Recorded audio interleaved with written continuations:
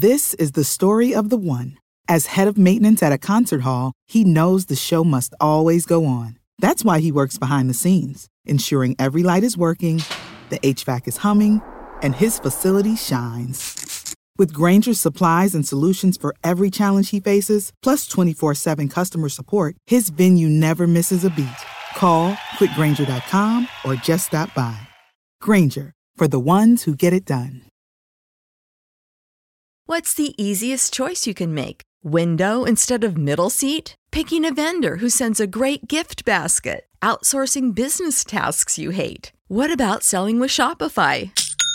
Whether you're selling a little or a lot, Shopify helps you do your thing, however you cha-ching. Shopify is the global commerce platform that helps you sell at every stage of your business. From the launch your online shop stage to the first real-life store stage, all the way to the did we just hit a million orders stage. Shopify's there to help you grow. Whether you're selling scented soap or offering outdoor outfits, Shopify helps you sell. Wherever and whatever you're selling, Shopify's got you covered. Sign up for a $1 per month trial period at shopify.com/try. Go to shopify.com/try now to grow your business, no matter what stage you're in. Shopify.com/try. The following is a Hoop Ball presentation.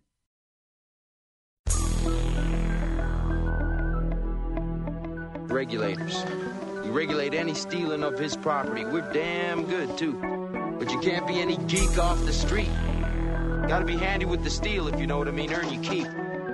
Regulators! Mount up.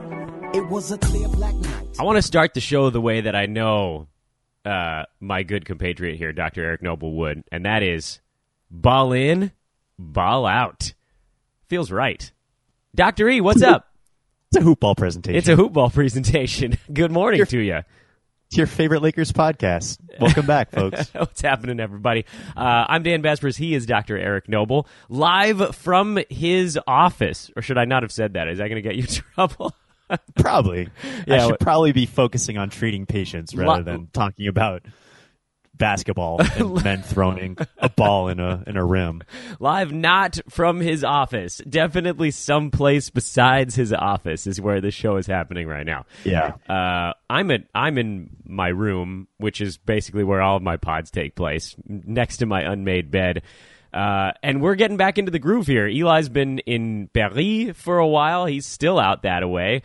Eli hit me up yesterday because he was trying to watch the Lakers on the dark web. And he asked me how to do it. And so I tried to instruct him via text. And when he clicked on the link, I think something popped up that he had a virus. And then he freaked out. He said, France has made me a coward, so I closed it immediately. But I think it turns out like something popped up that was like trying to have him install a virus protection thing, which I think was the virus itself. Yeah, so it was a good thing that he buckled and closed the window. I've seen those things. That's how they get you. So I don't know how you did it. You're like 3 steps ahead of the rest of us. You play with fire when you try to go on the dark web. Yeah, how's your boy Duck? Yeah, he's helpful. That's good. I would not be watching any of these games otherwise. I am a sad recipient of Spectrum/Time Warner cable, so I actually just get to watch the games on television. It's the one good thing that comes from that very painful relationship. So let's dig right in. We've got a lot of stuff going on. We have had a week's worth, actually, of Laker games since the last podcast. It's been kind of a mixed bag overall. We recorded our last show right after a nice road victory over the Dallas Mavericks, and then the team started getting hurt again. The Lakers went into Memphis without Brandon Ingram and Lonzo Ball. I think then Larry Nance hurt his hip partway through that game, and Kyle Kuzma hurt his finger partway through that game. That stuff all carried over into the Oklahoma City game where the Lakers lost KCP halfway through, and then luckily the team came back home where apparently they just don't even need anybody, really, besides Jordan Clarkson to be healthy, and they rattled off a couple of victories back at Staples Center. A 2-2 stretch, Eric, which really, considering all the guys that were out for the team, not that bad. Not that bad. the first two games, I really don't have much of anything to say. The Grizzlies game, I remember I turned it on, and I literally had no idea anybody who was on the floor. The Grizzlies, there was like no one who was recognizable. And on our team, there was a new guy, Gary Payton II. That's right. He played a dozen minutes in that game. Grandson. That's right. That's right. I forgot about Gary's father, Frank. Yeah, GP2 got in there. I mean, it's this when Lonzo's out, the Lakers are obviously scrambling for point guard work, and we're gonna get to your boy, the great Caruso, shortly. So excited to talk about the great Caruso. Actually, maybe we should just go that way, and we can almost. Screw the Grizzlies and Thunder game. Let's just get into Pacers Knicks when the great Caruso just took over. The great Caruso really was his namesake. He played 30 minutes against the Knicks, had 9 points, 4 boards, 8 assists, 2 steals, a 3-pointer, 4 out of 6 shooting, hyper efficient.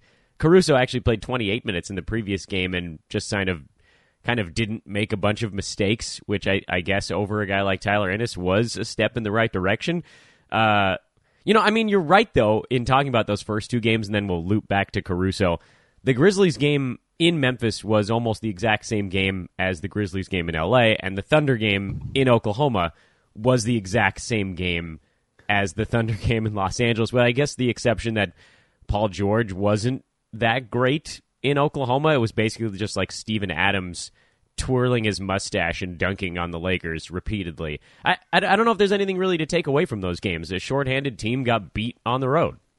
Yeah, they were 2 duds. Let's move on. Yeah, 2 duds. So a 500 week, capped by back-to-back wins here, going into what should be a ridiculous game tomorrow, Tuesday night. That's the Lakers hosting the Celtics, who are fresh off a loss to the Orlando Magic.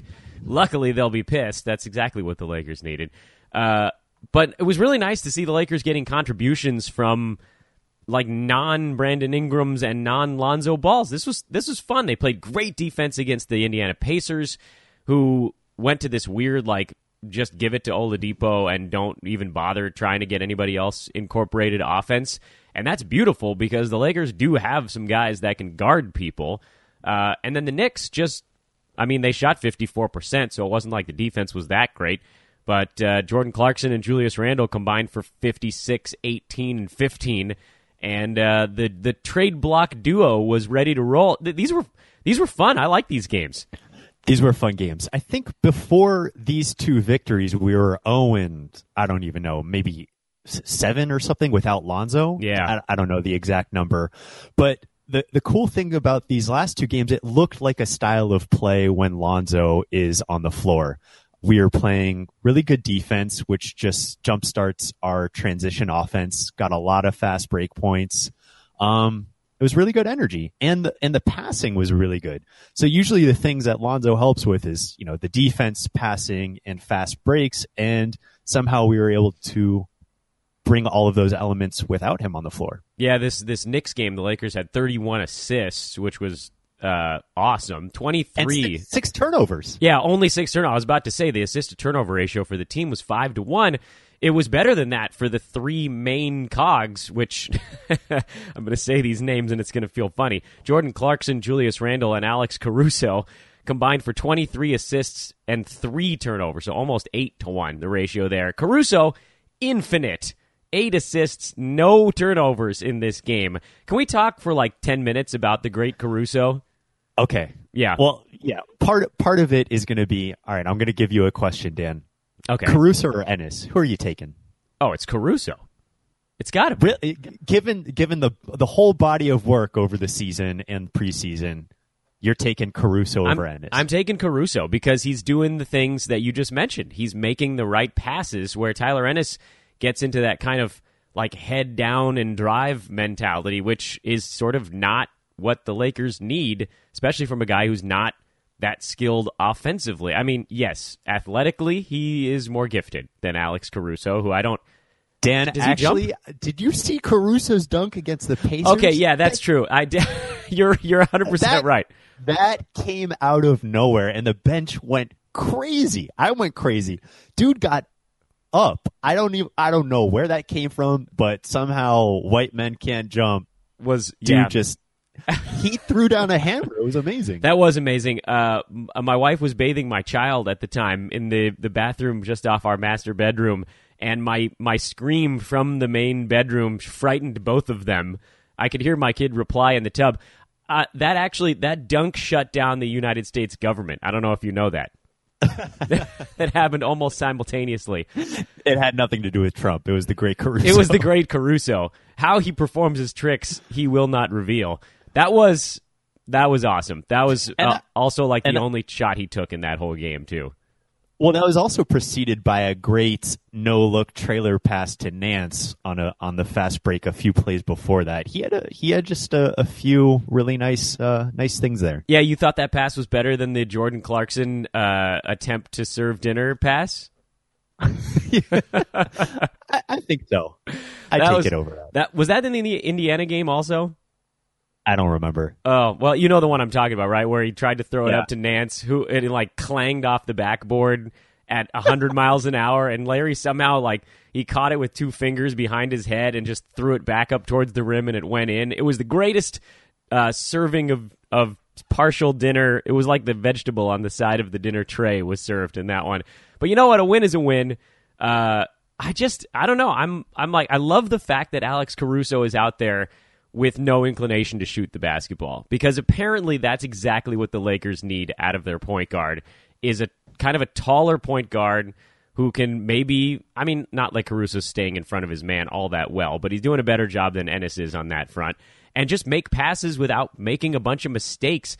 It's remarkable. I talk about the baseball side of this, Eric, and I know you're a pretty good baseball fan too. It's remarkable how many games a team can win if you just don't make a bunch of errors, right? Just don't do stupid stuff and you can win.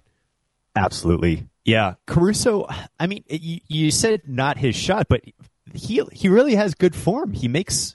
I like the way it comes off his hand when he shoots a 3-pointer. Comparing Caruso and Ennis, it's tough. I don't want to take too much of a hot take after two fun games. Maximum hot take. Come on, go full hot take. But it just, according to the eye test, Caruso just he's a lot more fun to watch than Ennis, and he just seems to have a much better feel of the game. Yeah. I agree. Doesn't it feel kind of like the game is happening a little bit slower for Caruso than Ennis? Like the game is almost too fast for Tyler. He just gets going and he can't stop himself. And he actually didn't play all that poorly in the Indiana game. Ennis didn't. He's not really the right fit for the guys around. I don't know. Eric, do you think it would make any difference if they flip-flopped who was starting, which unit the two guys were in? Would Tyler Ennis maybe make more sense with the kind of ragtag bench unit where it's just get it and go? I don't think so. Ennis, like Eli's already mentioned it, he just doesn't look like he really belongs in the NBA. I know that's tough. And I don't dislike Ennis. I think he's fine. And again, I don't want to make too quick of a judgment about Caruso, but with the eye test, he just looks to see. I feel like there's more upside, more potential with Caruso. Yeah, I'm inclined to agree with you. I think the vision is probably where one gets a big leg up over the other, because neither one of them is that skilled offensively. Caruso probably, is it safe to say, maybe a tiny bit better rebounder just because he's taller? I don't know. Neither seemed that good, I don't think. No. Nothing stood out to me, though. Yeah, I agree. Either one of them obviously is just right now a replacement deal, but we don't really know what's going on with Lonzo Ball. He's got a knee thing. He's basically doubtful. It doesn't sound like he's any closer now than he was, a game or two back. So they're going to have to figure out a way to win without him, and kudos. They have. They beat a couple of... Indiana's not a terrible team. They're a middling Eastern Conference team. So are the Knicks. These are games you should win if you're the Lakers, and they did. That's nice. Yeah. I don't know what's going on with Lonzo. It sounds like he might miss this whole upcoming road trip, even after the Celtics game. So I don't know what's up with that. But yeah, Caruso. He also has a fantastic nickname, and he's just like a balding young white guy. Yeah, he's 35 it's years great. old. There's no question in my mind. I know you guys are telling me he's 23, but I don't believe you. What's there not to like about the great Caruso? His hairline is pretty amazing. I mean, he's that guy. Didn't we all kind of know that dude? My hairline is like that now, but I'm also in my mid-30s now. Didn't we all kind of know that one guy who was like 22 and already didn't have any hair, and you just were like, oh, man, like shave that thing. Do something. Yeah. Do something. Just lean into it at some point, right? That's how did you guys come up with the nickname the Great Caruso back at Summer League, right? That was you two, you and Eli. No, I wish we could take credit for that. I don't know. I think Stu Lance coined Did he Great really? Caruso. I'm not positive though. Was that I wish it was me and Eli. It was in the middle of an episode of Law and Order SVU. I think so. Yeah, there was an evil villain named the Great Caruso. And Stu, a little light bulb flicked on over his head, and he was like, "Hey, we've got a kid named Caruso." I just assumed it was you guys because nobody else has said anything about him in 3 months. Well, I don't know. Maybe it's Eli, and I'm not giving him credit. But the thing is, you're right. With every other guy, like when it's going, just go all in and shave your head. Yeah. For some reason, though, I actually kind of like it with Caruso. It just like kind of looks weird. He like has this funny mustache too. I don't mind it.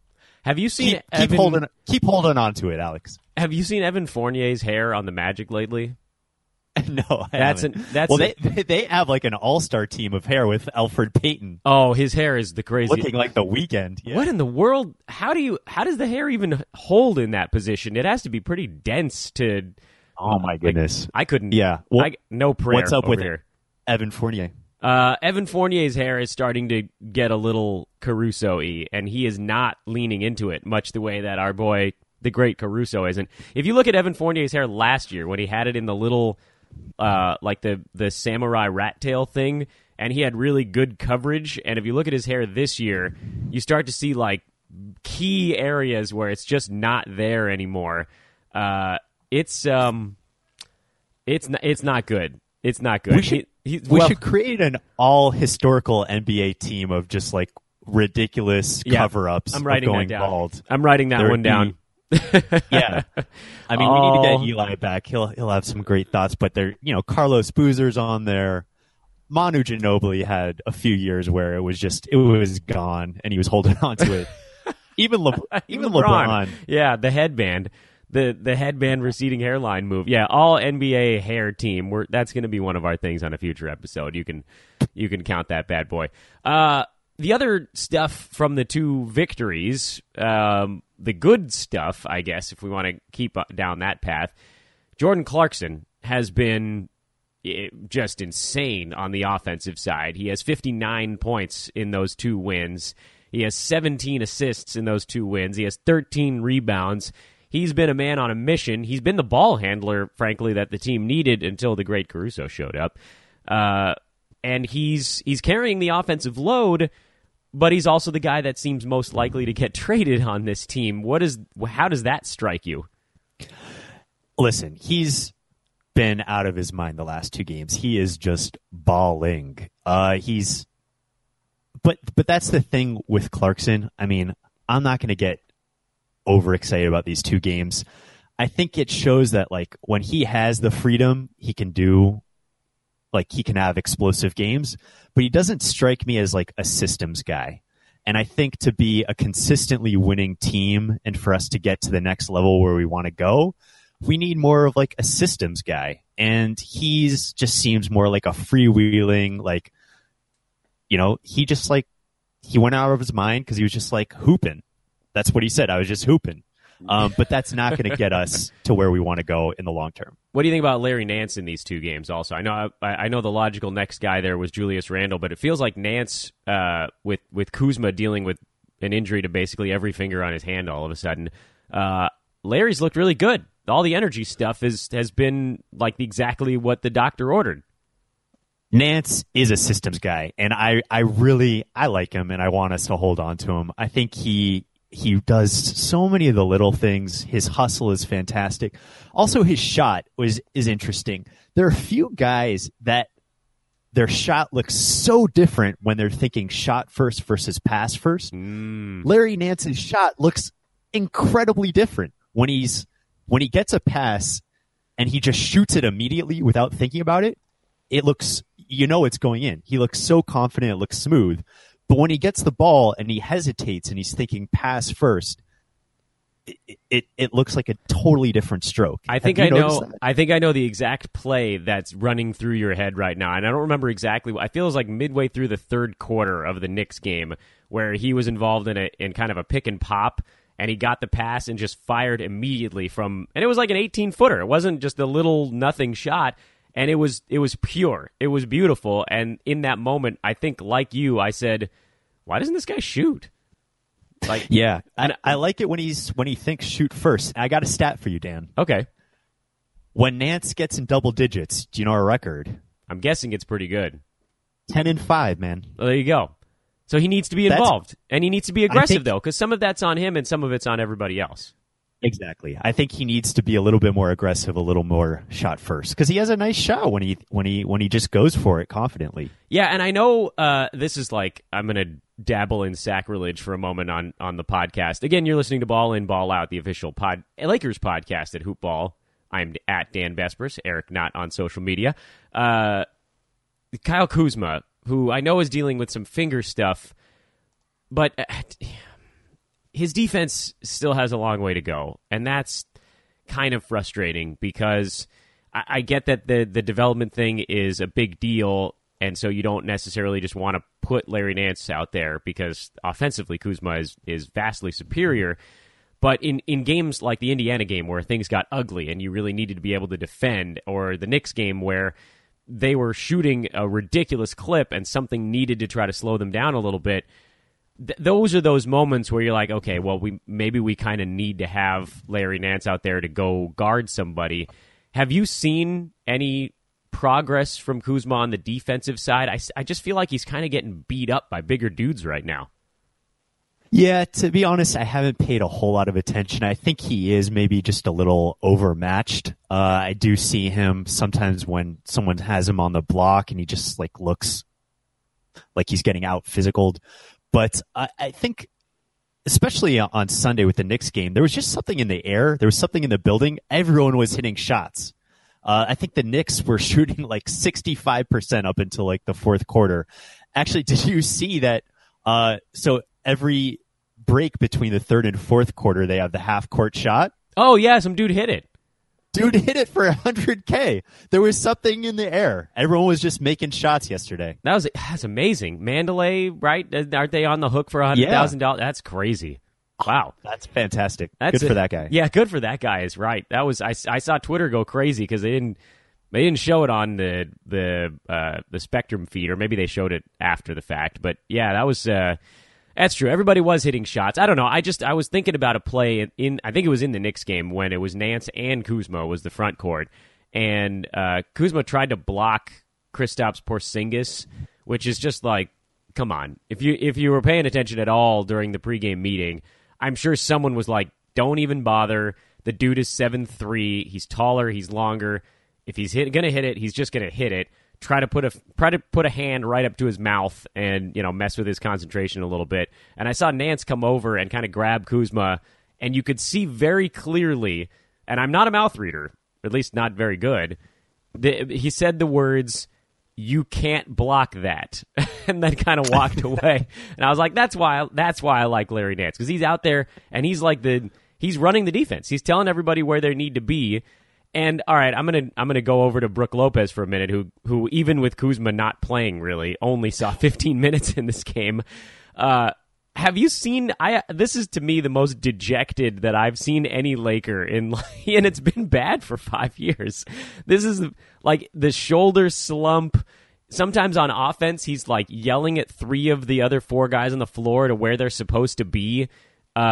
He just looks like, I mean, I don't know. He needs to embrace this sort of like coach on the floor kind of thing. And it's really hard because he's not as old as some of the other dudes in the NBA. And I'm sure he feels like he's got a lot left in the tank, but there's just sort of no place for him right now. It is sad. Brook looks very lost and dejected. You're right. But he has been making a lot of threes recently over the last few games. And his stroke looks good. He looks confident. But other than that, there's not a whole lot going on. Yeah, I hate I hate the body language. If you're going to help the young guys, try to stay positive a little bit. He's just like pointing and yelling all the time because nobody's where they're supposed to be with KCP and Lonzo and Ingram and Kuzma and all these guys hurt. You've got this, like, I mean, half of these dudes out there that are coming in from God knows where. I mean, Gary Payton's gone already. Dude named Nigel Hayes played a minute yesterday. I'm pretty sure that he was like a British politician in the late 18th century. Of the Whig Party. Yeah, he was a Whig Party member.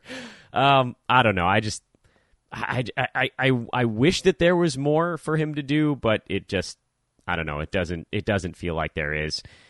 Okay. While we're on the beef segment, I'm going to get to Randall, but before that, you mentioned like trying to block a guy like Porzingis. It's just impossible. And the thought is, get in his face, put a hand in his face. Don't try to block it.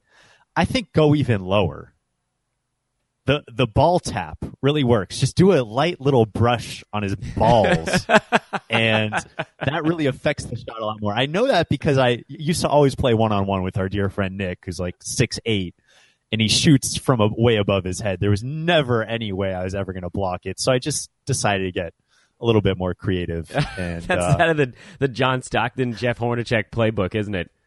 Yeah, I'm not proud of it, but it made him always think twice. Keep the bows out and aim low. That's okay. Yeah. So if going high doesn't work, go low. Go low. But with Randall, just real quick, he's a horrible passer. Oh my goodness. Yeah, no vision. It's really frustrating to me. There's so many times when he drives, he beats his guy, he gets the attention of a help defender, and someone is wide open. And he just doesn't either see them or he just refuses to pass. And I really dislike it. It's funny that you mentioned that because I was thinking that the Indiana side in that game was basically doing the same thing on every play, where it was like Oladipo and the Lakers were giving him, and rightfully so, a ton of attention because he's been awesome this year. And he would either take a contested shot, which generally wasn't the best. He only he took 26 shots in that game. Or it was like Domantas Sabonis head down going straight toward the bucket. I thought the Pacers missed like at least 10 very easy There were probably 5 times, without exaggerating too much. There were 5 times that I saw Thad Young unguarded standing right at the edge of the key, and they never hit him. And I just thought, okay, well, that's fine. I mean, if they don't want to pass the ball, this is going to be a nice, easy win for the Lakers. And sure enough, Indiana shot 38%. But you're right, though. I mean, it happened on the Lakers side as well, where Randall gets these advantages. But it almost feels like he's getting ready to topple over sometimes. And it's like, all right, well, you know what? Either he's got to raise up and just throw it towards the rim, or he's going to lose the ball out of bounds. But it's also why I liked what Caruso did in the Knicks game so much. It's kind of this...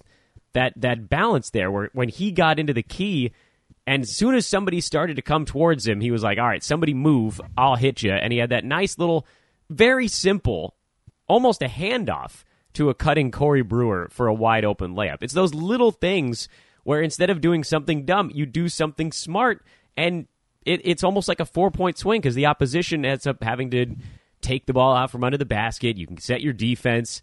It's how you get on runs. And it's why those silly plays where somebody's falling out of bounds and they clang it off the underside of the rim, it generally leads to points for the other team. So I'm with you 100%. I'm doubling down on your beef.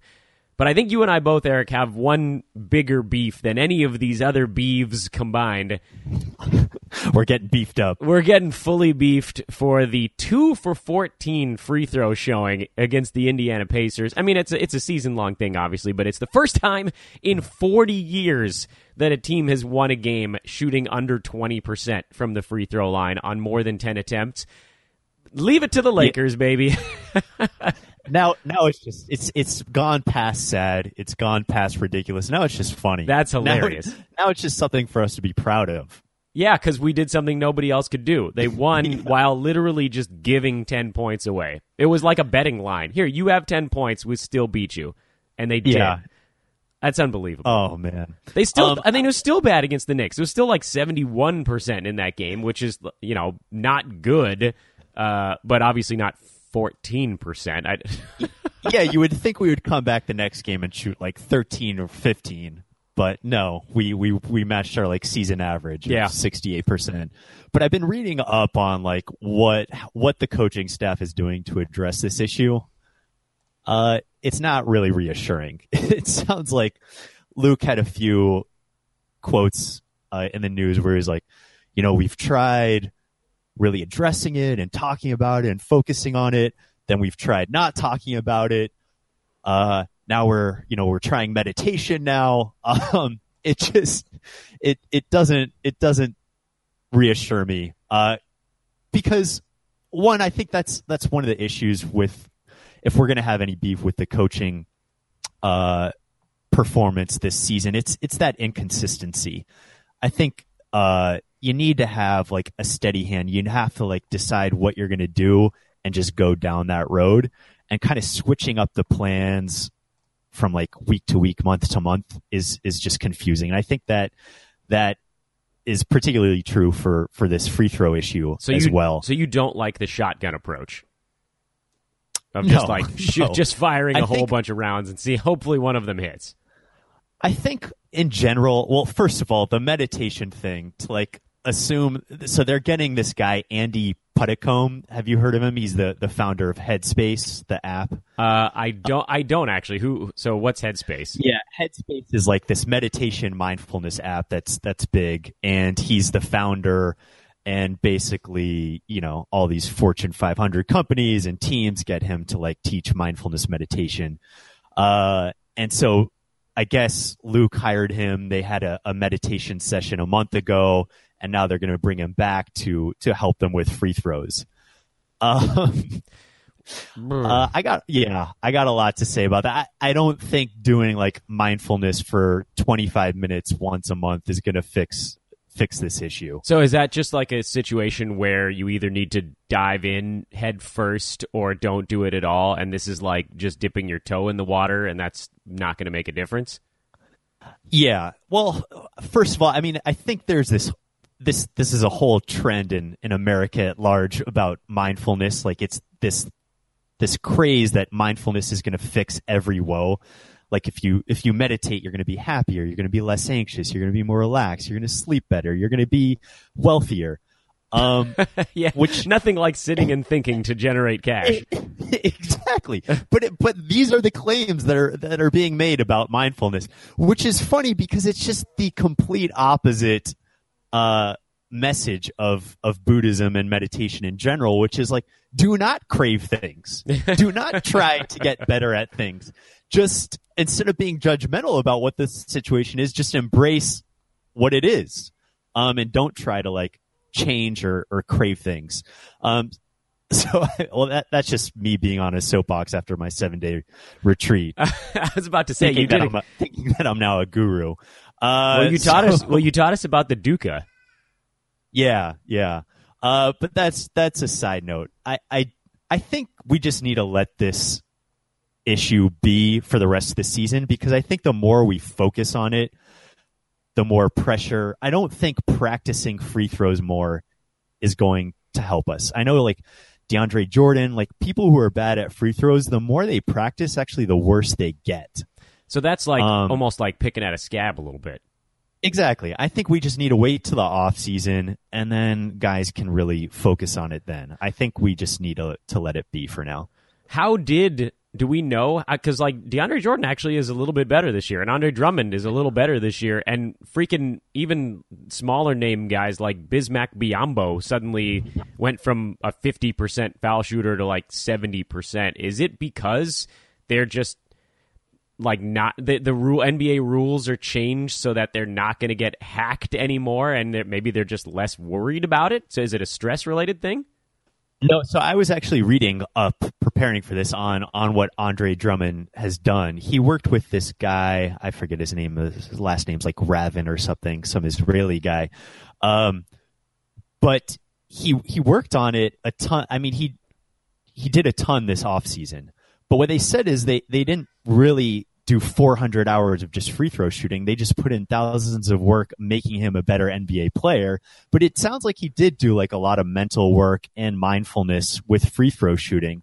But again, he had the time to really dive into it over the offseason. You're not going to be able to do that during the season. You're just going to make things worse. So the impression I'm getting, and then you can tell me if I'm reading this right or wrong, is that like for one, you need time. That one you made very clear. And in the NBA season, you've got like one or two practices a week, and that's just sort of not enough to change your outlook on the universe. But two, getting to the free throw line and shooting this shot is really less about, trying to shoot a million of them or changing your form in some way, as opposed to maybe just getting to the line and not being all that concerned with the outcome. Like, you just put it up and it's like, hey, what happens here, and maybe that takes the pressure off. Dan, you just turned my word salad into coherent statements. Thank you. No, I was trying to get it like dumb enough for my little brain to handle, because while you were out meditating and learning how to be mindful of others, I was not. I remain not mindful of the people around me. I'm fairly I perceptive. think you're exactly right. I mean, for things in general and sports in general, you focus on the process and not the outcome. And the more that you like try to make free throws or practice making them, or like talk about making them, or talk about how crappy the percentage is and what we're going to do to improve it, it's all outcome oriented. And I think what Andre Drummond did this offseason is just like broke it down really to the process. And then the outcomes are going to speak for themselves, but you can't focus on that. All right, well, that's our hope. Something maybe not paying attention to it this year will actually help even before the season ends, but that ain't going to happen, not while they're shooting 2 for 14. Somebody's definitely going to be talking about it, and we probably will too, but I'm inclined to agree with you. Dr. Eric Noble breaking out the prescription pad on the end of today's pod. Not bad. Actually, I think they should all just get into a sensory deprivation tank, which I did this weekend with our friend Neil. Oh, is it one of those water float things? Yeah, the float lab, exactly. I think the Lakers should just get into that for the free throw issue. We had a deal with we had a sponsorship with a float lab up in Bakersfield when I was working for that minor league team, where the players could go float. The Blaze had a sponsorship with the float lab? It was That's called absurd. What was it? It was like 7. The number 7 was in it somewhere, so we did something 7th inning stretch related. I'm weirded out by those rooms. I feel like, and I don't want to get too disgusting on the pod, but I feel like people can go in there and do pretty gross stuff if they wanted to, and I don't really want to. I don't want to follow them. And I know they drain the water and they bring it back in, but I want that damn room autoclaved before I'm touching any part of it. That sounds disgusting. Yeah, if you think about it too much, it's not pleasant. I mean, they do like all this like advanced UV filtration according to their like literature, but yeah, so that's like someone leaves the room and they just put a black light on the water and then you hop in the same stuff. No, thank you. Thank you for effectively ruining my weekend experience. Yeah, how are you feeling today? Are you feeling good and clean? Oh, man. Yeah, I couldn't do it. I know that apparently it's really relaxing. Do you feel relaxed, or you did before I talked to you?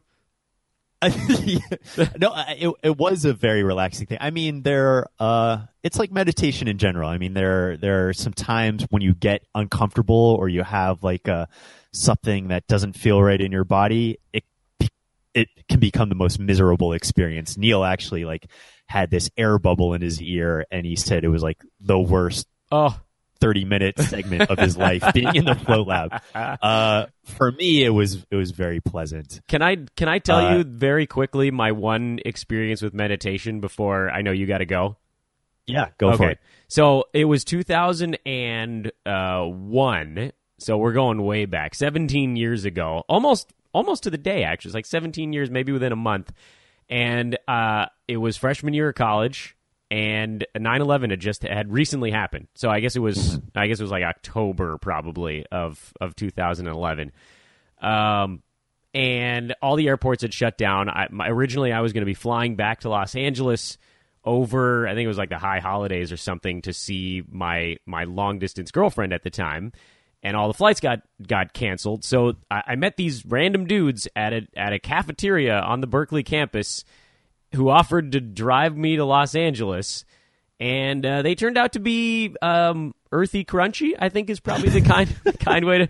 So like we took subway from Berkeley to somewhere. I don't even remember where we stopped. And like the dude's cousin picked us up in this like late 80s Toyota sedan and knocked down a bunch of traffic cones as we were changing lanes on the freeway. And we went to their house and had like leftover chow mein and some sort of like wheatgrass thing. And like the whole time, this is a process that obviously by flight, Northern California to Southern is a 1 hour flight, if that. It's like 45 minutes in the air. And we're at least 4 hours in, and we haven't even gotten past San Jose yet. So I'm starting to freak out. Then we start the actual drive home, and we hit some traffic in this weird little area in the middle of no place. It's Highway 152. It cuts across parts of Northern California. And the guys were just like, you know what? Traffic. Screw it. We pulled off the road, and they just started walking on foot, like into these weird hills off the side of the road in the middle of no place. And they told me to come along and join them for meditation. And, I was unable to meditate because I was way too stressed. And it became this weird negative feedback loop because the meditation is supposed to help with the stress, but I was too stressed to meditate. I took the car keys from them, and I drove the rest of the way like 115 miles an hour to Los Angeles. We made really good time with me behind the wheel, and I haven't meditated since. So that was my very poor...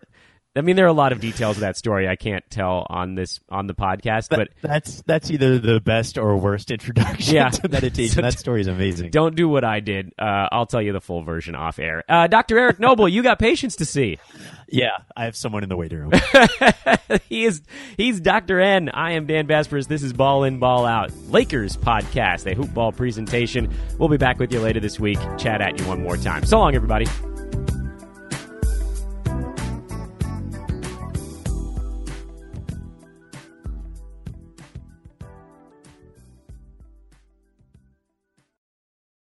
This has been a Hoop Ball presentation.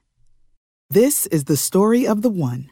As head of maintenance at a concert hall, he knows the show must always go on. That's why he works behind the scenes, ensuring every light is working, the HVAC is humming, and his facility shines. With Grainger's supplies and solutions for every challenge he faces, plus 24/7 customer support, his venue never misses a beat.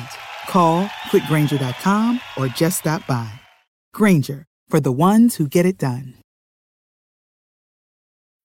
When you need mealtime inspiration, it's worth shopping Kroger, where you'll find over 30,000 mouth-watering choices that excite your inner foodie. And no matter what tasty choice you make, you'll enjoy our everyday low prices, plus extra ways to save, like digital coupons worth over $600 each week. You can also save up to $1 off per gallon at the pump with fuel points. More savings and more inspiring flavors make shopping Kroger worth it every time. Kroger, fresh for everyone. Fuel restrictions apply.